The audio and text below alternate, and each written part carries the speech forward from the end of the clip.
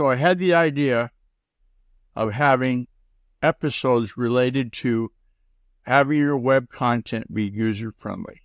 My name's Guy Cook, and the first question in this week's episodes about user-friendly websites is your website using SSL, secure socket layers, to be secure? I did a recent episode. It's in the Google document.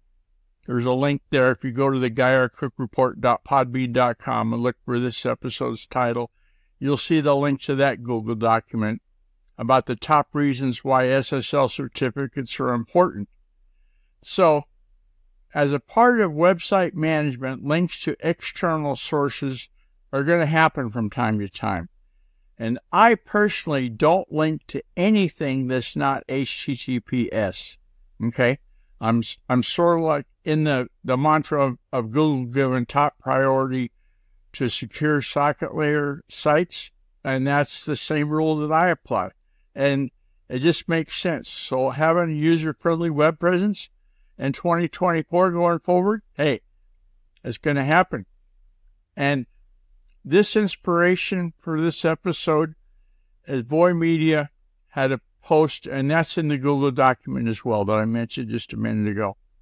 Oh, and hey, contact me. Use the secure contact form on GuyRCook.com.